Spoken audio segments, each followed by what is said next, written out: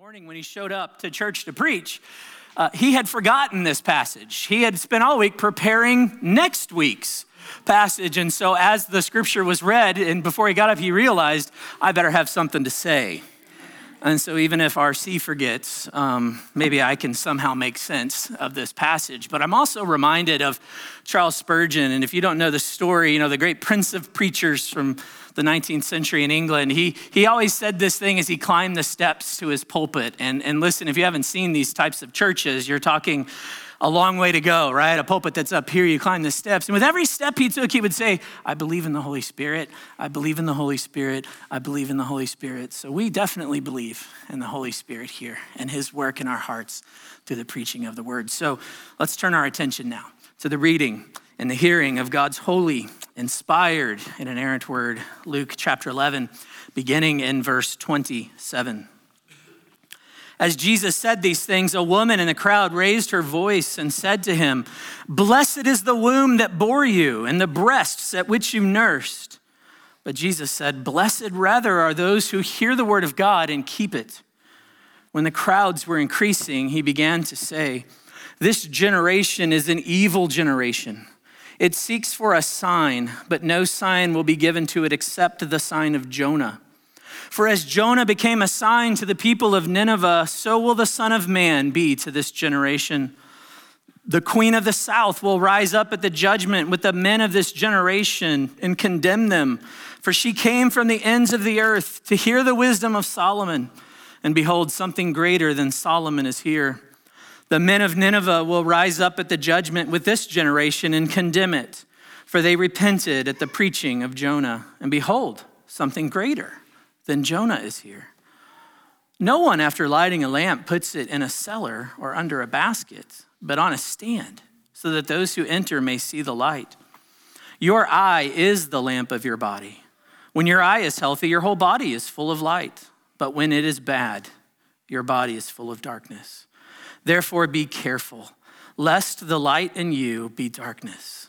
If then your whole body is full of light, having no part dark, it will be wholly bright, as when a lamp with its rays gives you light. The grass withers and the flower fades, but this is the word of the Lord, and it indeed endures forever. Let's pray.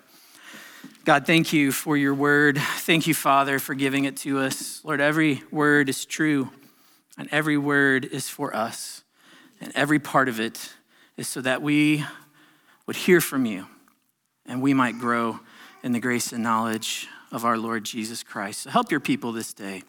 Help me, O Lord. May the words of my mouth and the meditation of my heart be pleasing and acceptable unto you.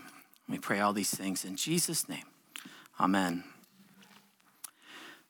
In his book titled An Anthropologist on Mars, I don't know if anybody's read that book. I've looked through it, but neurologist Oliver Sacks talks about a man named Virgil. This is a man who had been declared blind in early infancy. When Virgil was 50 years old, he underwent what was then a revolutionary surgery. And because of this surgery, he was given the gift of sight. But as he and Dr. Sacks found out, having the physical capacity for sight is not the same thing as seeing. You see, Virgil's first experience with sight was more than confusing to him.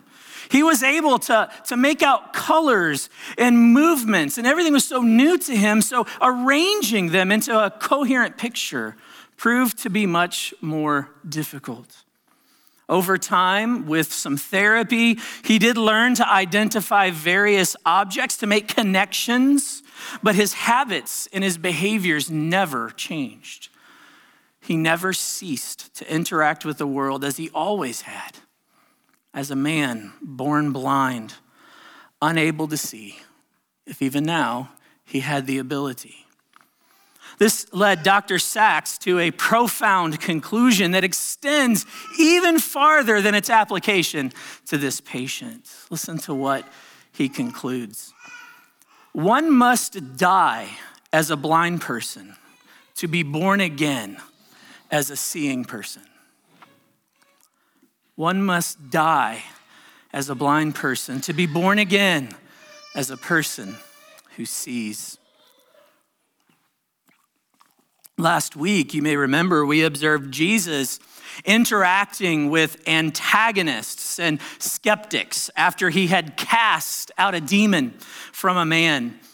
You may remember that the antagonists were accusing Jesus of performing such work, not in the power of God, but they were accusing him of performing this work in the power of Satan. And the skeptics, they were unsure of what was happening. So they were asking him to show them some sign. Show us a sign so that we can really see that you are doing the work of God. They were essentially saying, prove it.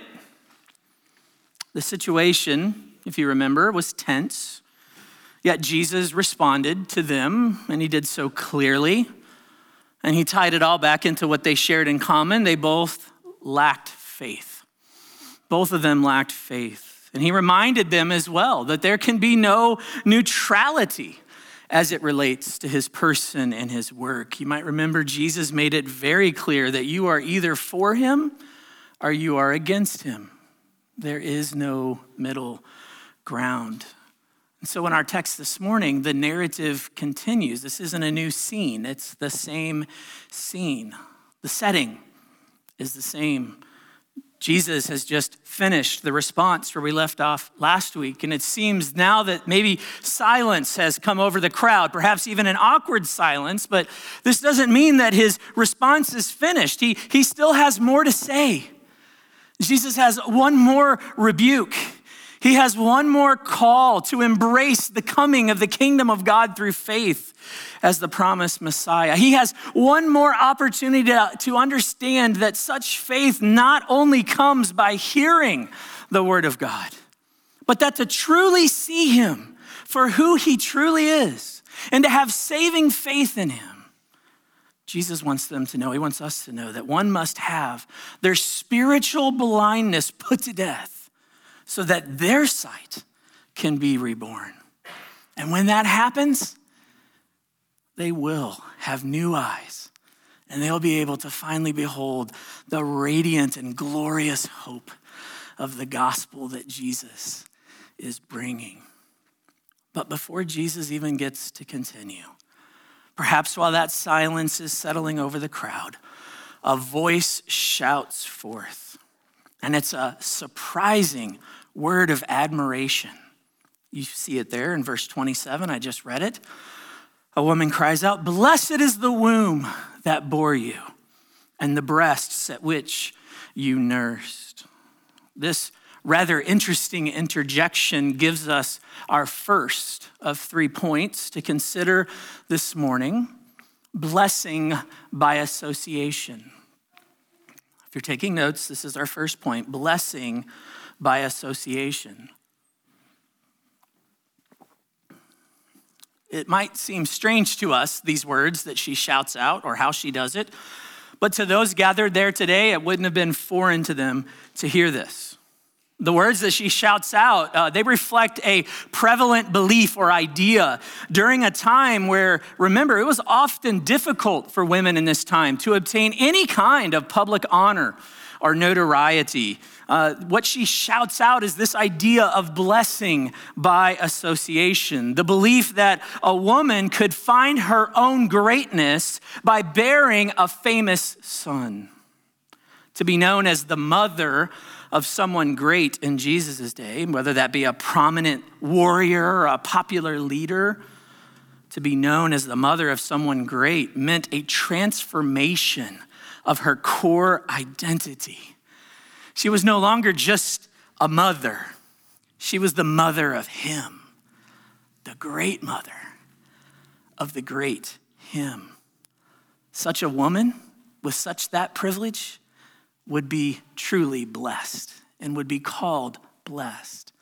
And to bless such a mother as this woman does was to bless her and to bless her son, because she wouldn't be blessed unless her son was someone great.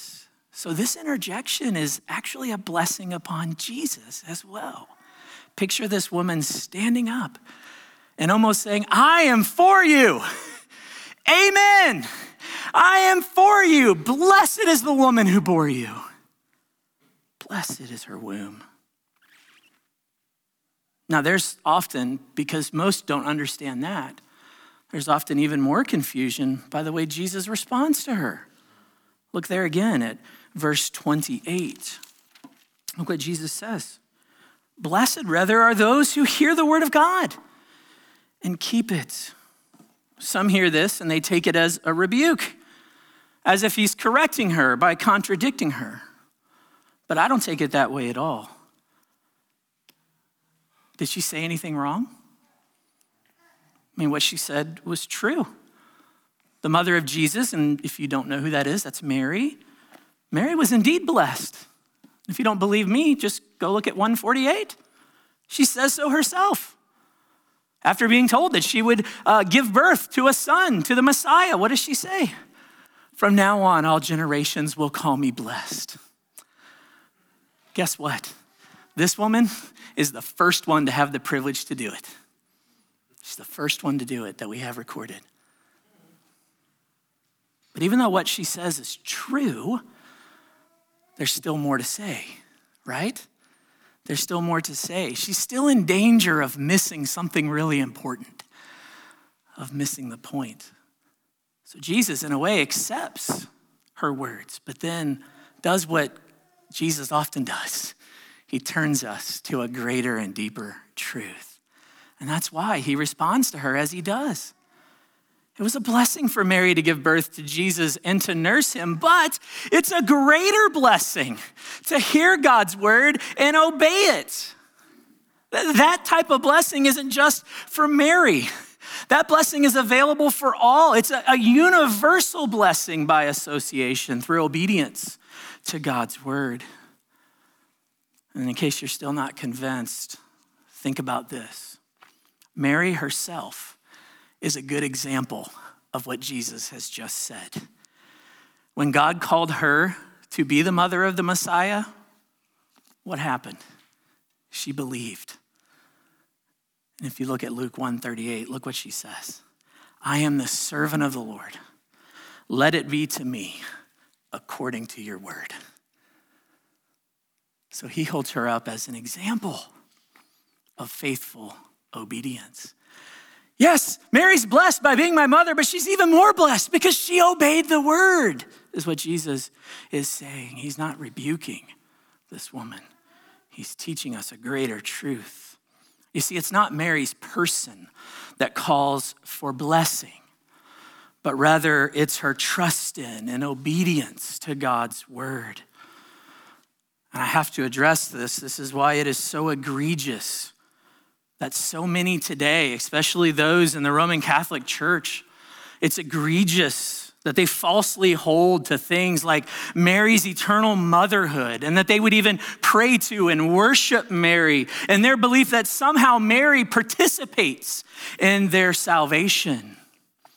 And if you've never heard of this before, it is a very prevalent belief in the Roman Church. It's egregious. You know, her most important relationship to Jesus was not as a mother to her son, but as a sinner to her Savior and a disciple of her Lord. The 4th century church father, Augustine of Hippo, he said it well when he said this: Mary was more blessed in accepting the faith of Christ than in conceiving the flesh of Christ.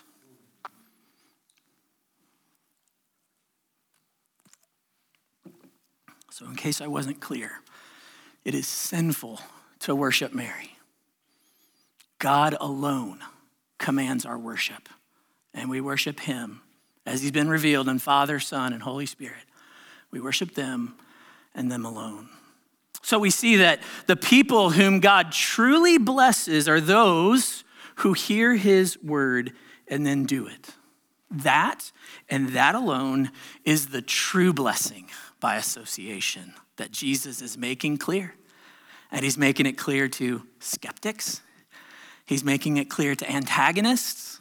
And he's making it clear to, as I called them last week, the true believers, to the saints gathered there that day. But there's a problem.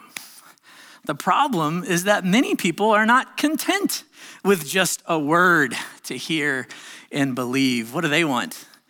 Something more. They need something more, they say. They want a sign to see that God gives them proof. This is a continuation. This sign had already been requested back in verse 16. You can put your eyes up there and see. And now Jesus is continuing that response. After this interjection and addressing this woman, he turns back to these skeptics and he responds to them here, and if for your outline purposes, verses 29 through 32. And from there we get the second of our 3 points this morning that I want you to consider, and that is judgment by unbelief. Judgment by unbelief. I mentioned this last week, I'll mention it again. I'm not really sure what these people are asking for. I mean, Jesus had already done so many signs. For over 2 years now, what had he done? He'd cast out demons. He'd healed the sick. He'd raised the dead, right? He had fed the multitude, calmed the storm. Miracle after miracle after miracle.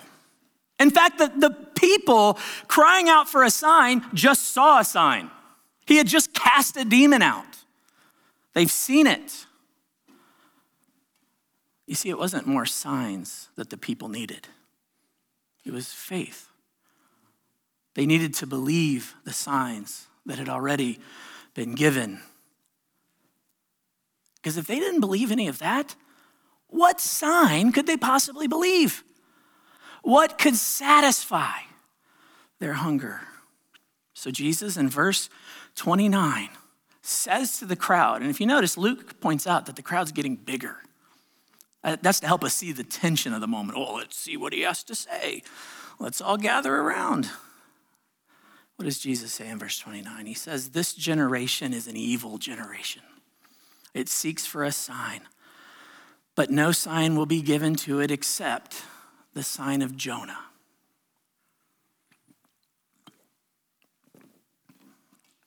Everybody remembers Jonah, right?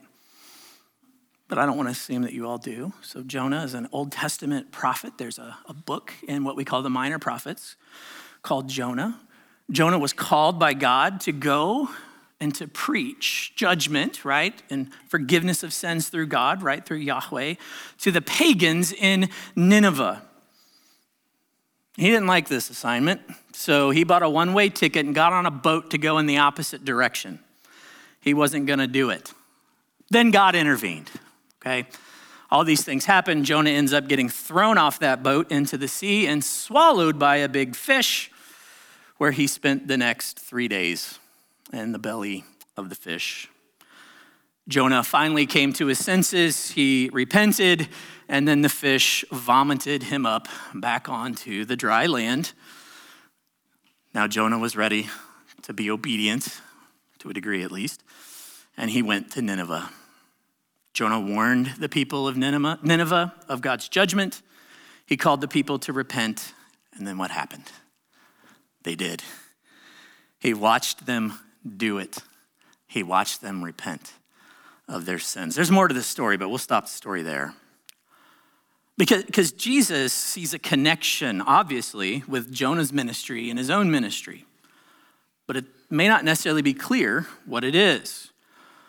And so to help us this morning, I'll point out that there's there's probably more, but direct correlations. One of these correlations is obvious, and the other one would not be obvious if Jesus hadn't connected the dots for us. It's hard sometimes living on this side of the Bible, right? Because we've sat under teaching and we've heard so many times. But if you had heard this the first time, it probably would have went right over your head, like so many of the things that Jesus said.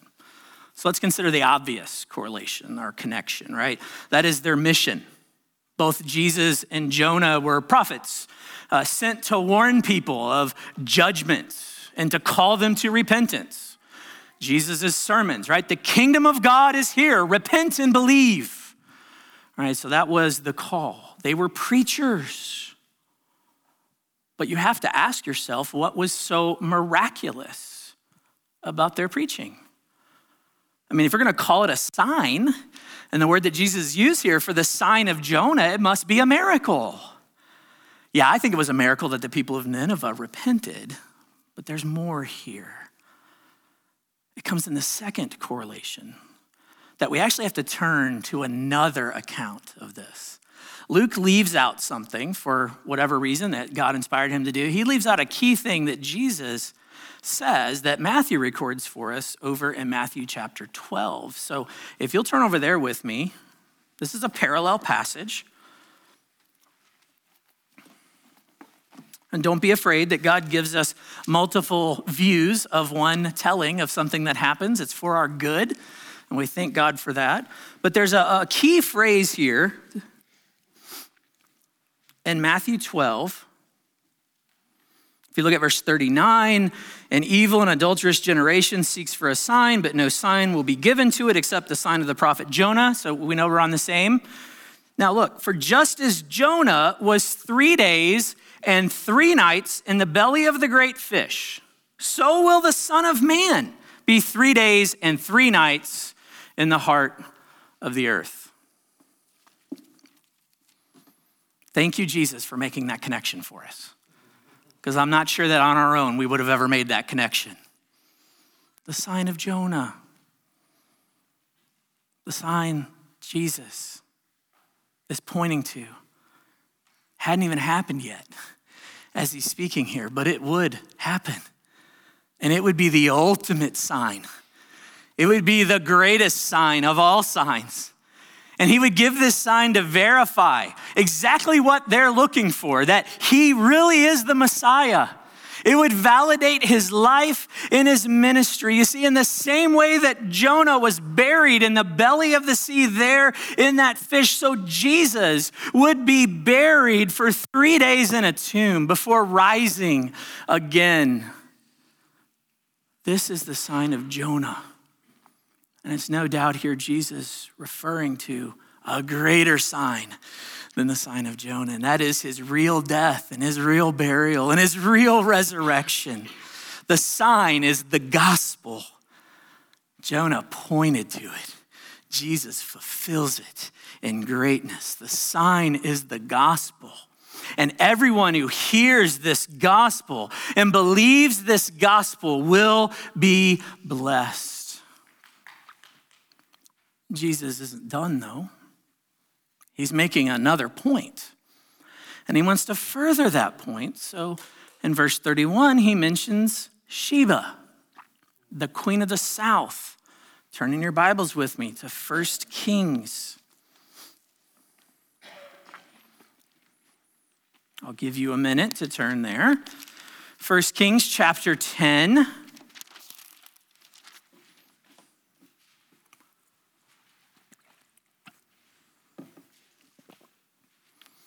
We learn of this woman here.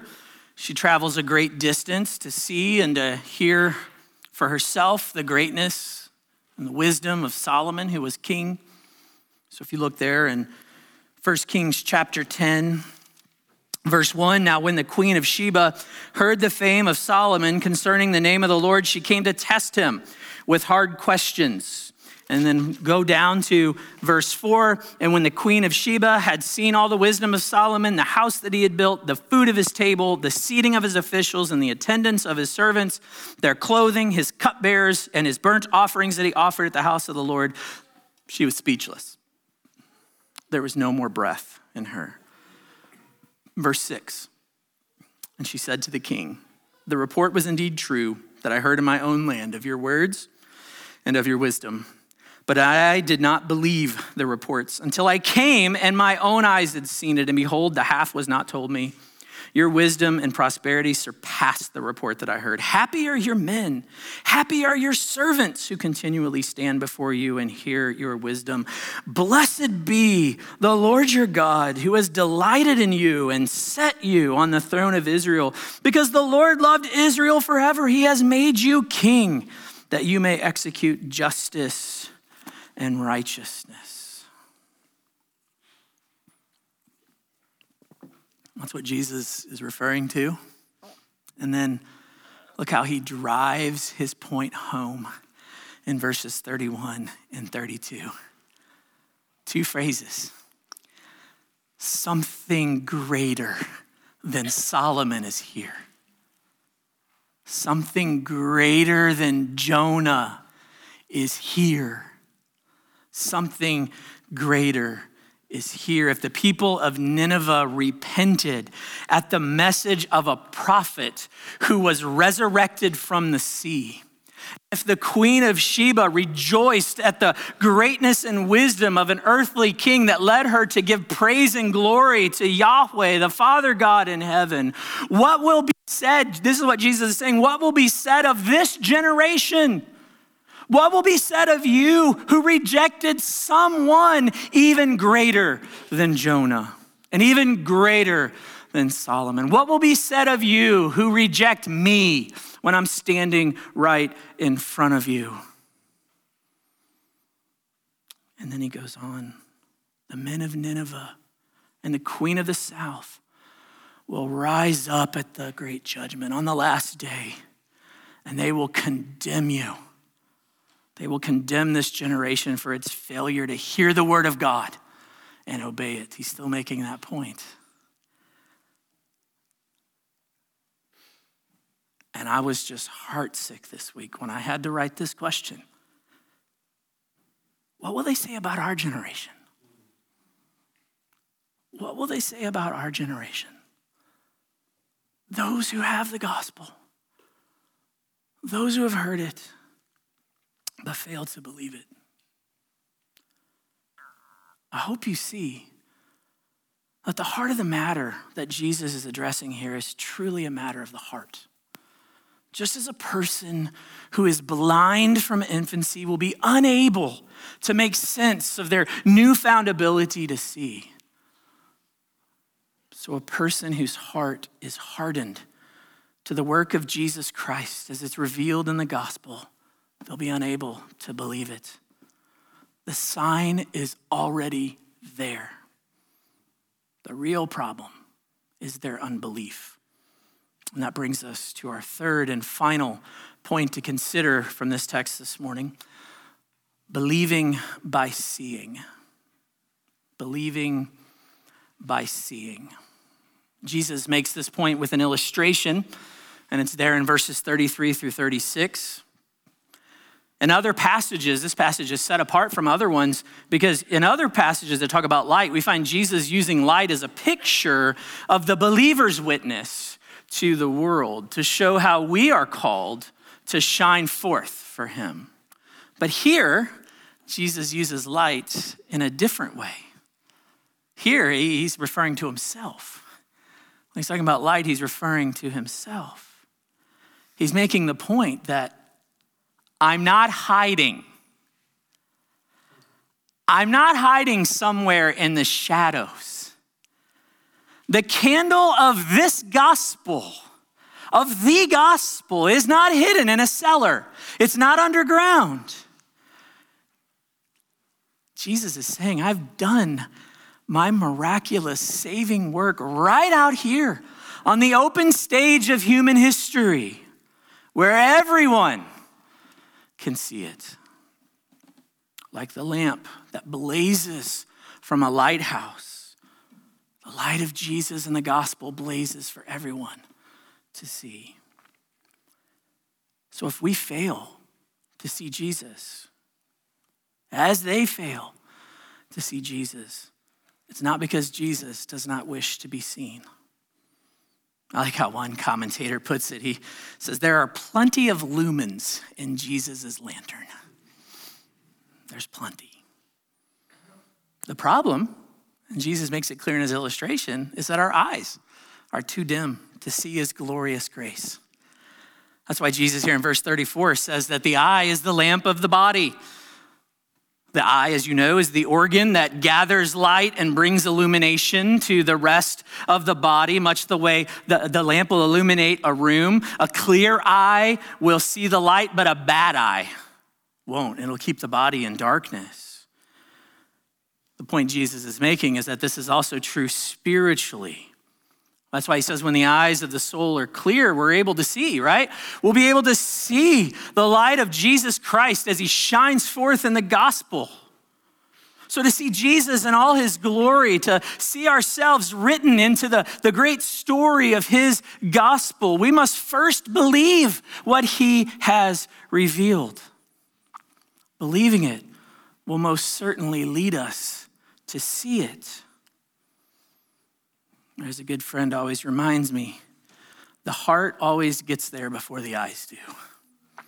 So shepherd your heart there. Shepherd it there. But if our heart is hard, what does that say? That means that our eyes will be as well. And when our eyes are hardened by, think of it as cataracts, like unrepentant sin, or even when our eyes are blinded by the skeptical demand for more and more signs and more evidence, then we will never be able to see Jesus for who he truly is. In the end, the problem is not that we do not have enough light to see. It's that our hearts are too hard to believe. So Jesus wants these people gathered before him, and he wants us, you and I, to understand that he's not the problem here. They are the problem. You and me, we're the problem. There's no blame shifting. So look what he says in verse 35. Look there. Be careful, lest the light in you be darkness. That's a warning. That's a serious warning. It's a warning for the religious people standing before him. It's a warning for the religious people in our day. I mean, think about this. How terrifying is the thought that there are some who may know something or maybe even a lot about Jesus? There are those who might think that they know the word of God and that they are believing it. There are those who are even worshiping in church somewhere, believing that they've seen the light, but that light isn't really light. It's not the true light of the true gospel. What if that were any one of us? My testimony includes a time of that. Maybe yours does too. I hope and pray that none of us right now are included in that. But I'd be remiss if I didn't call each and every one of us to something so much better. The people I just described are often referred to as hypocrites, and that's a word Jesus will start using as he gets closer to Jerusalem and he moves his words of fluffy kindness, I'll call it for now, towards the scribes and the Pharisees. Hypocrites. There's a lot to say about that. We'll get to it next week.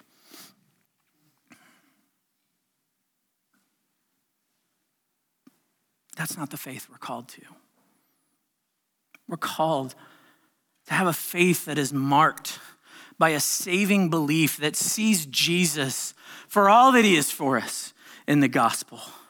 A faith that rejoices in the work that Jesus did to rescue us from judgment. A faith that sings, right? A faith that embraces the blessing of heaven that flow to us because we're eternally united to Jesus and we'll always be with him.